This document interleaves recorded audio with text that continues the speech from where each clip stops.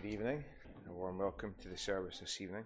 I'm going to ask Finlay McSween now to come out and lead us in prayer in Gaelic, please. Ye gras for Vianney Jishin Tangal, son of Horam, how the Vuloch or Nulik of Etienne, in Yesker, Alan Yashok of E. A good fain and a dear pure agus fear, and ye a gruig nevigus talov, Serain, Gachnikomai, St. Tangal. Gavelu malad in rete yali, arms in unitary show knock. Agus malgut na count a year, fatas, nor huasal, new anitas in kuru, after year hanik plugen and a year secreest. Mares grieved in a tid in fair, hash pentia gefolishach, urstach so lantje voor, and the fienish kinach noch gelesh, jeden dag fein kuljar. Geinig in je gras to fopel Israël, is slaanter teen je gunnig voos, ka himmel tjiet guleed. Malgoed je kratje trochke de gehannet, maulig ferretje, is pelten en kuivnes kraai, is aan een fenisch tijd en dag is ter hoogte, als in je katje geur pjachke in het tienisch. Ze kierig kroog en doegas, kruig aan as hun elle, krieg lan, is aan uagig spirit karsten te vistayin, is groot chiligal, gach pjachke gavish in kinta, an een koen te hier geine, vanach biat, een tokal gebracht naar nagi. Malgoed de jeer san een toshkel kloodwel, gakuaki, is vergooid en toshkel, is eerste Christ, runnig na jol, ze gaf koni naar misk. Wanneer ik een jullie wie mollig tenem, leer nullig rie, is wie kaarst wallig en chieschen, en hem chieschen, ook zijn hadisch of waas kupehe, is een goeak en avit kutier. Pianisch zijn dele, maar als je het tienisch, is een jiskere show, is kach tjolog gabonschien.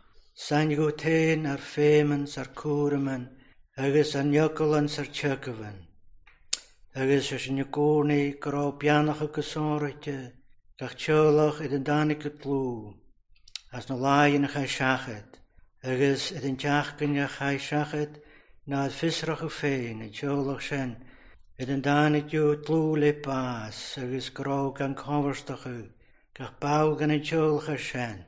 Let de gaverstak veen, is groeiats en mogel, de goede gu, hou komen zag het haar shachet.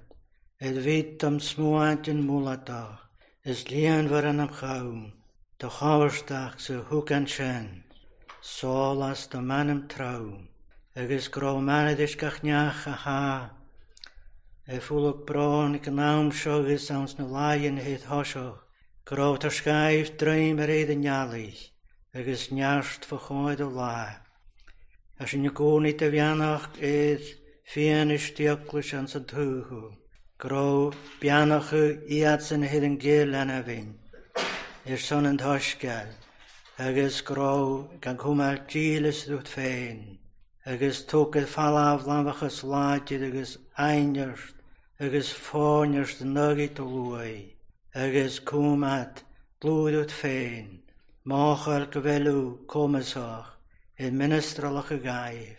Foskel na riach en shen, had doont in a tuggy, agus gedike la aan ze bi. Glod Christe in de skulu, go jimmel van doin.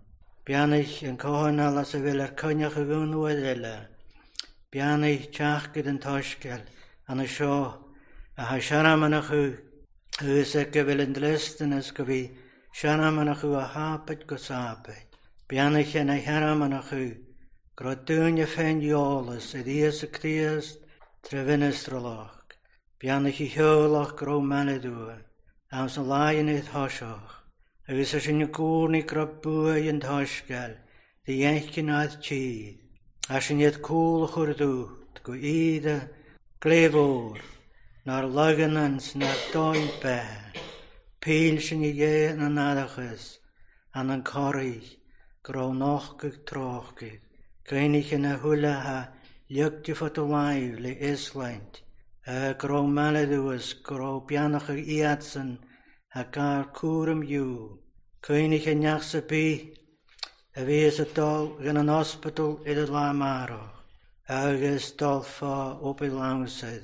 Gro ganasje kuslantje je, besje schente hal. Het gache jone je kachunakin, nach je zo eetje bale wades. Nach je lanen achluch koers dit het halu. Juggen maar een narichen, en je laat behe ach, maar het in je gra, maar jeta, ik hier re unje week. Agus na juisje as een heetjes en chalu. Bekola de jas as je gore kola de chele, en we schijnt te gloe.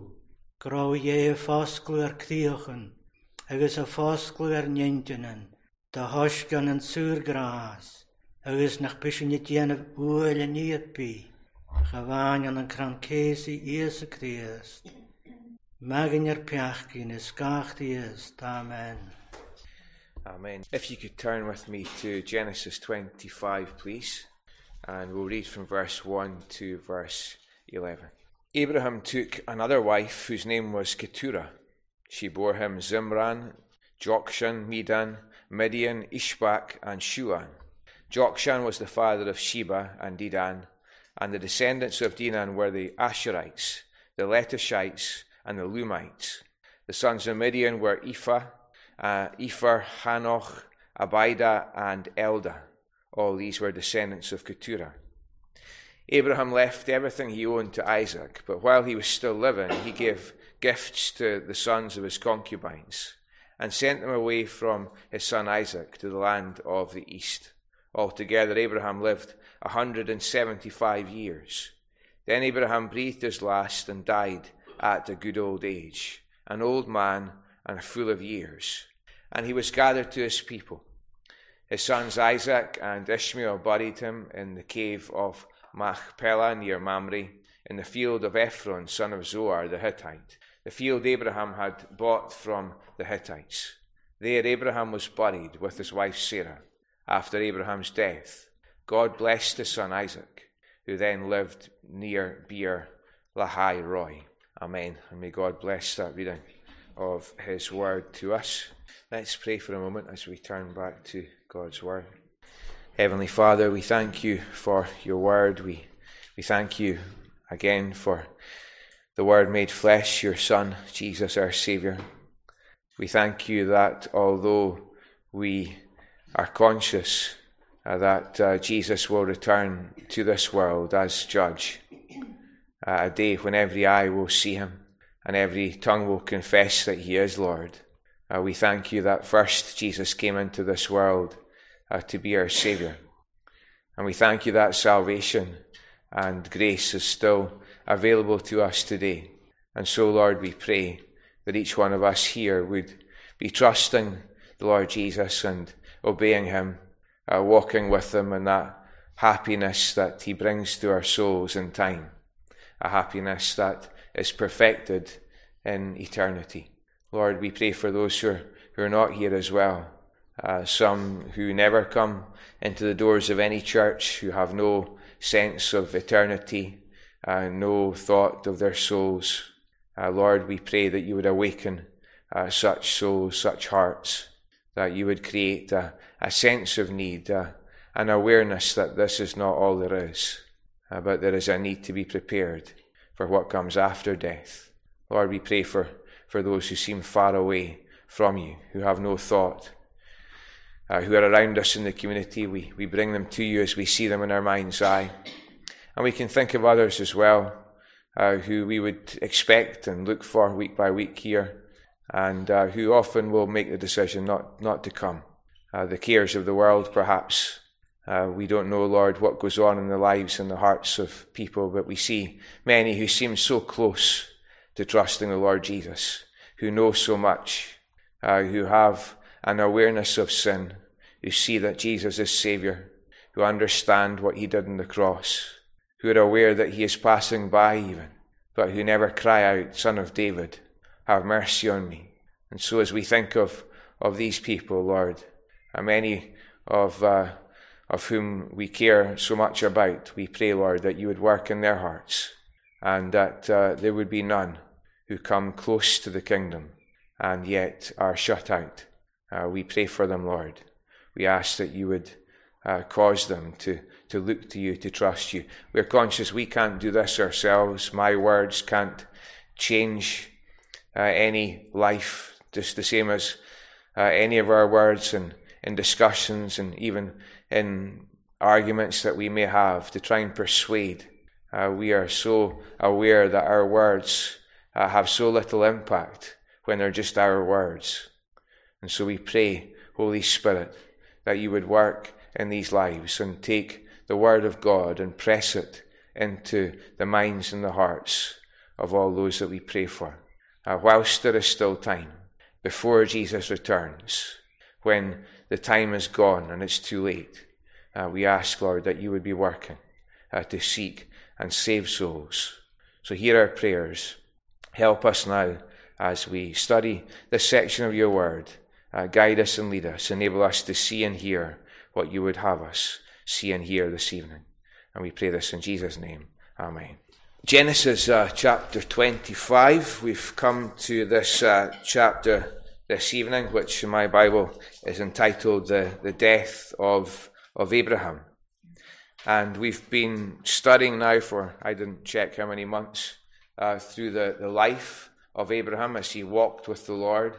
And we've come now to the chapter where Abraham's life with God in this world comes to an end.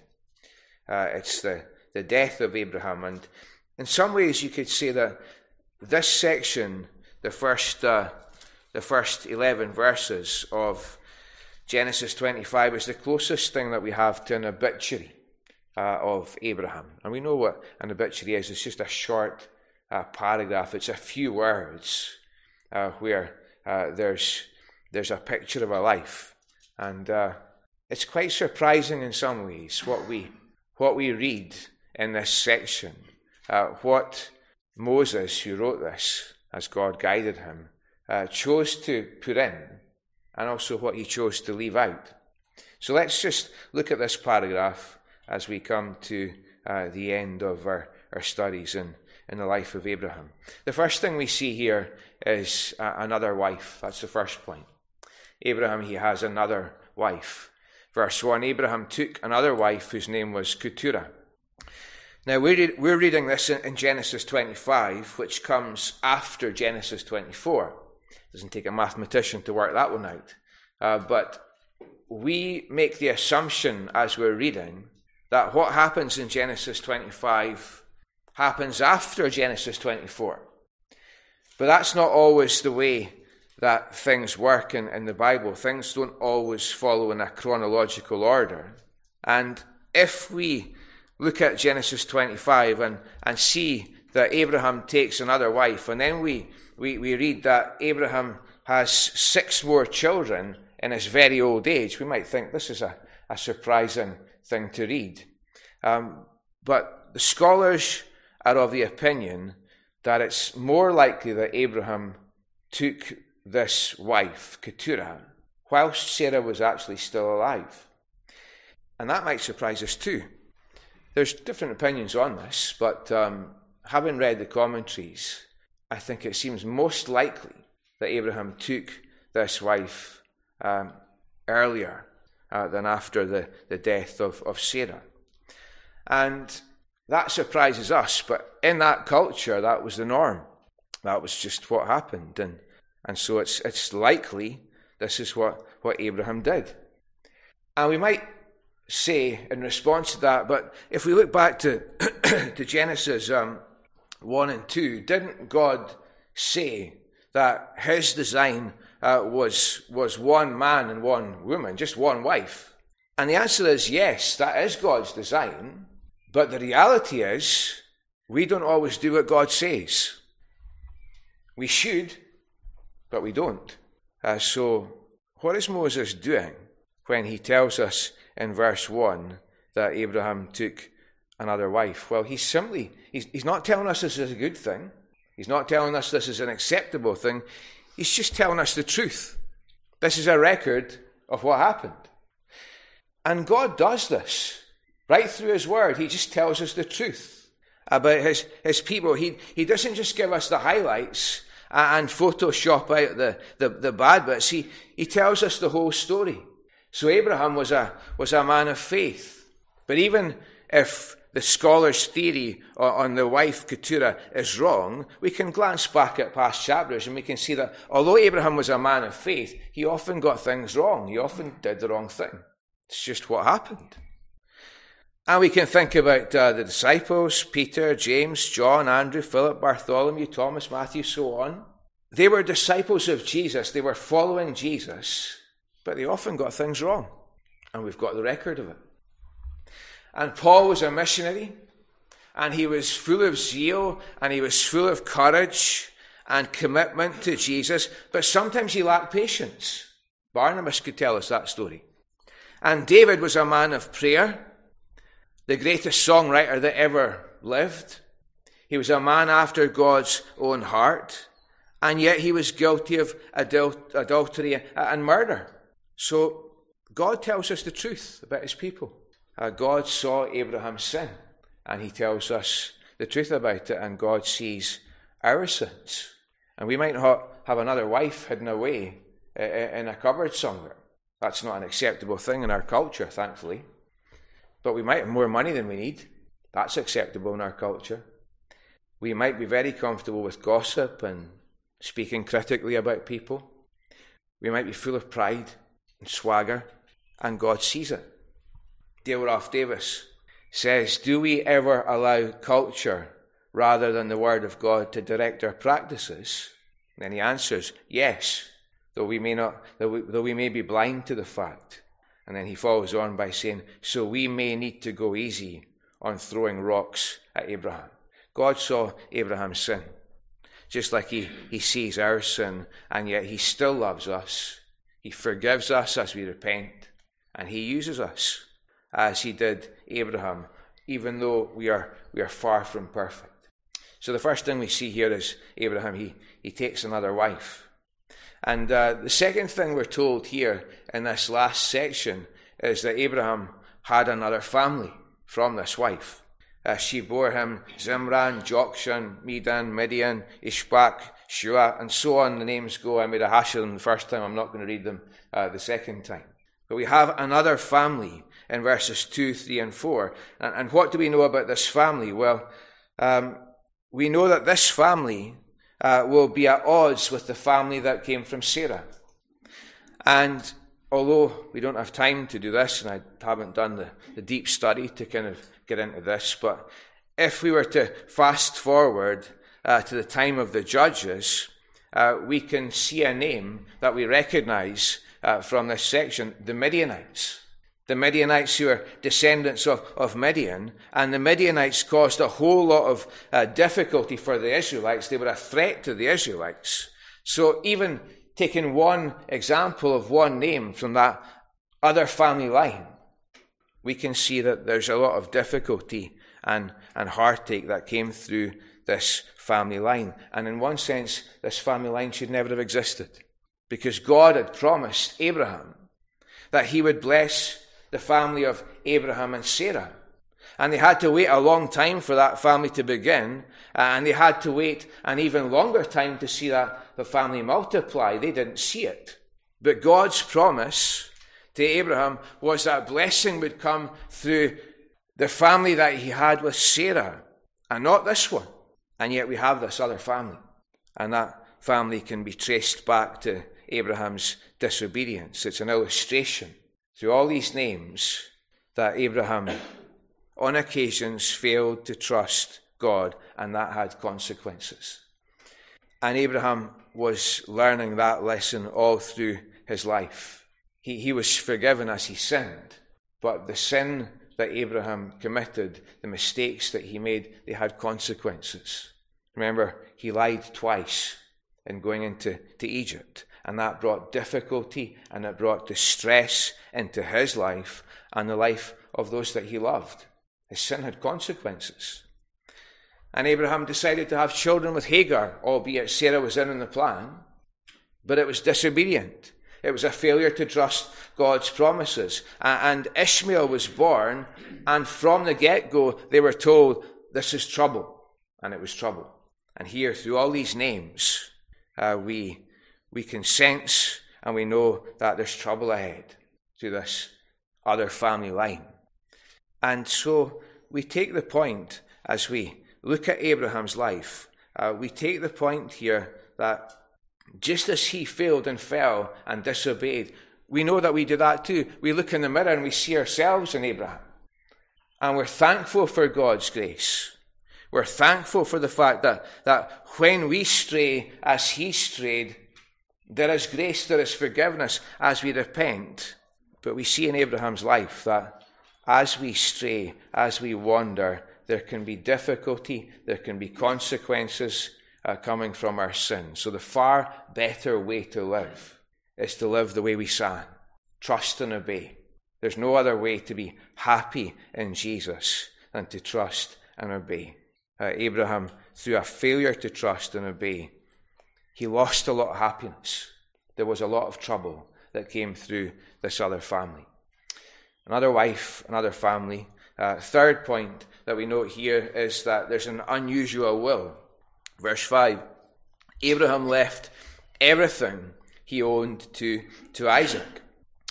Now, we're all familiar with the whole idea of a will, a last will and testament, where the person who has died leaves behind their possessions. And many close families get into difficulty after a will is read out, if there is a feeling amongst the family that each person hasn't had their fair share.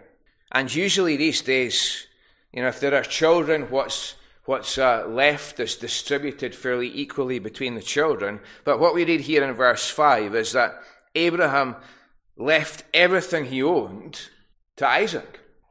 And we ask the question, why is that? And the answer is because that's what God told him to do.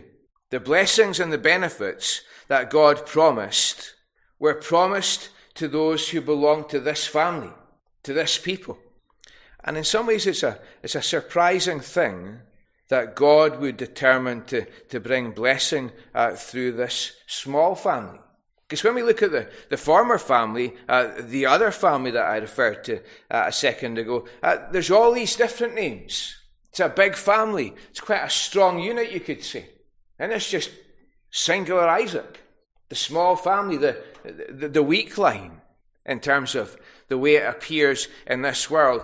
And yet God works through the weak line and not the multiplicity of people. And that's so often the way God works. He doesn't choose the strong. He doesn't choose the ones that the world would describe as wise. He chooses the weak things, like us. And Paul reminded the Corinthians of that. And he writes to the Corinthians, knowing that this letter would not just be read to them, but it would refer to people like us. And God says through Paul, brothers and sisters, this is 1 Corinthians 1:26, brothers and sisters, think of what you were when you were called. Not many of you were wise by human standards. Not many were influential. Not many were of noble birth. But God chose the foolish things of the world to shame the wise. God chose the weak things of the world to shame the strong.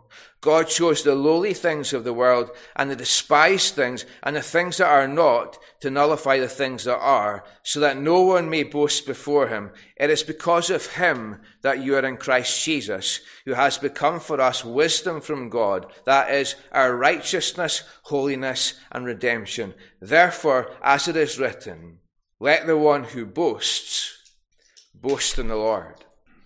And it's always humbling, whether we're looking in on Abraham's life or whether we're looking in on those that the Apostle Paul was writing to. It's always humbling to see how God works. He uses the weak. He uses the imperfect. He uses the unlikely to bring blessing. That was the way with Abraham and Isaac. And if we follow that line all the way through the generations, it takes us to Jesus. And what did people say about Jesus? From Nazareth. Can anything good come from Nazareth, they said? That town from nowhere? That place of no significance? Can anything good come from there? Nazareth? Isaiah says in Isaiah 53 and verse 2, speaking prophetically about Jesus, he had no beauty or majesty to attract us to him. Nothing in his appearance that we should desire him. Jesus, physically speaking, was not remarkable.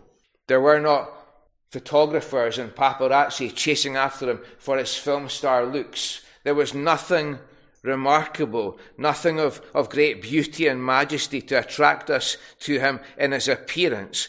And yet, that's how God's chosen servant determined he would come to this world. He looked like an unlikely Saviour. And Genesis 25 teaches us that the blessing came to Isaac, the blessing came through Isaac.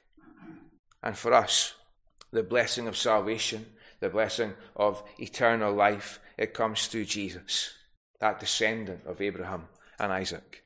So we need to be in his family. We need to be one of his people. We need to be in him if we are to be blessed eternally. An unusual will. Fourthly, we read here of a forced separation. Verse 6 says, while he was still living, that's Abraham, he gave gifts to the sons of his concubines and sent them away from his son Isaac to the land of the east. So we learn here that although his other sons were cut out of the will, they did receive gifts from Abraham whilst he was still alive. And if we ask the question why, the answer is simply because he loved them. They were his children. So how could he not love them? He loved them. But Abraham recognized that this family, that these sons were different to Isaac. And he could see that these sons, this family, would not be at peace with Isaac. And so he sent them away. He sent them away to the land of the east, it says. And in the biblical symbolism, to go east is to go away from the presence of God. When Abraham strayed into Egypt, he was going away from God's will. He was going east. And so these sons were sent away from the presence of God. They were sent east. And Abraham, who was acting as God's agent, he enforces this separation. So there's a forced separation between God's people and those who are not God's people. And Abraham here is pointing us to Jesus, and he's previewing another day where there will be a separation. And Jesus spoke of it in Matthew 25. Maybe just turn there for a moment. Matthew 25, if you've got Bibles, and at verse 31. And we see and read there of a separation that Jesus speaks of. Jesus says, when the Son of Man comes in his glory and all the angels with him, he will sit on his glorious throne. All the nations will be gathered before him, and he will separate the people, one from another, as a shepherd separates the sheep from the goats. He will put the sheep on his right and the goats on his left. Then the king will say to those on his right, come you who are blessed by my Father, take your inheritance, the kingdom prepared for you since the creation of the world. For I was hungry and you gave me something to eat. I was thirsty, you gave me something to drink. I was a stranger and you invited me in. I needed clothes and you clothed me. I was sick and you looked after me. I was in prison and you came to visit me. Then the righteous will answer him, Lord, when did we see you hungry and feed you, or thirsty and give you something to drink? When did we see you a stranger and invite you in, or needing clothes to clothe you? When did we see you sick or in prison and go to visit you? The king will reply, truly I tell you, whatever you did for one of the least of these brothers and sisters of mine, you did for me. Then he will say to those on his left, depart from me, you who are cursed, into the eternal fire prepared for the devil and his angels. For I was hungry, and you gave me nothing to eat. I was thirsty, you gave me nothing to drink. I was a stranger, you did not invite me in. I needed clothes, you did not clothe me. I was sick and in prison, and you did not look after me. They also will answer, Lord, when did we see you hungry or thirsty or a stranger or needing clothes or sick in prison and did not help you? He will reply, truly I tell you, whatever you did not do for one of the least of these, you did not do for me. Then they will go away to eternal punishment, but the righteous to eternal life. So there will be a separation. This should be much more, I think, on our minds than it is, because the people that we love, who have no interest in spiritual things, who are getting on with their lives, who are preoccupied with making more money and getting more of this and more of that, and whose minds are full of the cares of this world, if we love them, we will tell them there is a separation coming. There is a day coming where those who are in God's family, those who are trusting in Jesus, will be separated eternally from those who are not. So what's important for us today is that we trust Jesus, so that we spend eternity blessed with him rather than cursed apart from him. There's a forced separation. The next point is that there's a promised gathering. And right through the book of Genesis, right through the story of Abraham's life, there's continual reminders that God is a promise-keeping God. We're told, verse 7, Abraham altogether lived 175 years. Then Abraham breathed his last and died at a good old age, an old man and full of years, and he was gathered to his people. So the old age, the good old age, the full of years, that was promised. We could go back to Genesis 15:15, and we hear God say this. And now when we get to the end of Abraham's life, we see that God has done this. He's kept his promise. Doesn't mean that every one of God's people will live to a good old age. Many don't. But for Abraham, that was a particular promise, and God kept it. His sons, verse 9, Isaac and Ishmael buried him in the cave of Machpelah near Mamre in the field of Ephron, son of Zohar the Hittite, the field Abraham had bought from the Hittites, and there Abraham was buried with his wife Sarah. And we thought about this 2 chapters ago, or 2 Sundays ago, I think. It's another evidence that God keeps his promises. The place where Sarah was buried, and now the place where Abraham is being buried, is the land that God promised to him. And so we see, even in the burial place of Abraham, that God's promises, they are beginning to come true.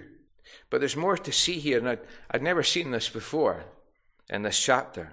Note here that after Abraham dies, but before Abraham was buried, we're told in verse 8, the second half of it, that he was gathered to his people. So see the order of that.